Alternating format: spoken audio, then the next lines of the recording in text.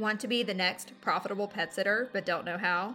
Do what profitable pet sitters do. Subscribe to this podcast and listen daily. Sign up for the weekly email at profitablepetsitter.com and execute the Profitable Pet Sitter Plan. You can waste a ton of time figuring this out on your own, or you can become the next profitable pet sitter. My name is Melinda Walker, and my mission is to transform passionate pet people into profitable pet sitters.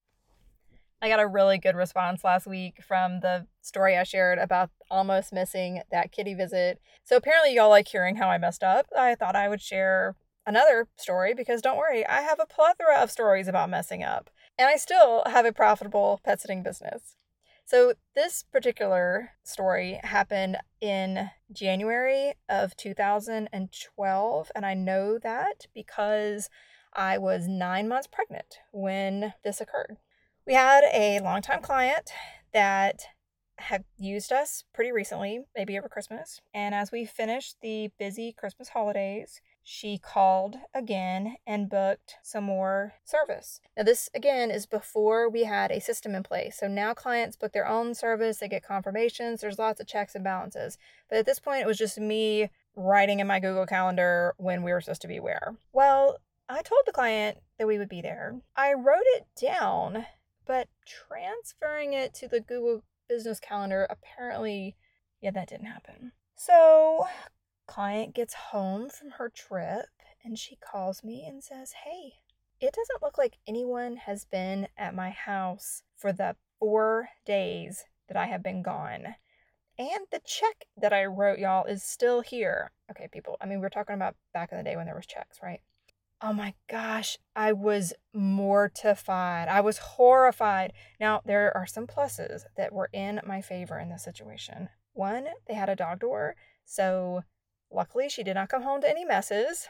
Two, she always put out multiple big bowls of food and water. We were really there just to make sure everything was fine and double check on everybody, give everybody attention. But really the food and water was a pretty minimal part of what we were doing there. Not that I'm making any excuses because I totally screwed up. But all I could do was apologize and tell her what happened. I'm 9 months pregnant.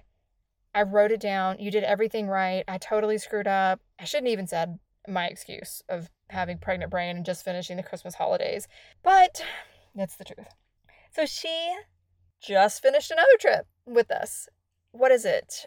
2023. 10 years later, still a client, even though we did not show up to a whole trip because we took responsibility and we're human, and because as soon as there was a system in place to put in place, we did. So now that could never happen again as long as people use the system.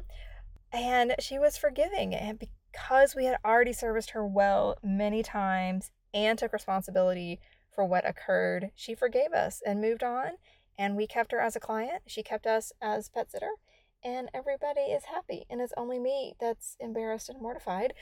But at least it can let you know that as long as you take responsibility and you do your best and you try to do the right thing, your clients are probably going to forgive you when you do make a mistake here and there. Talk soon. A profitable pet sitter provides peace of mind to pet parents and profits to her pockets. Are you the next profitable pet sitter?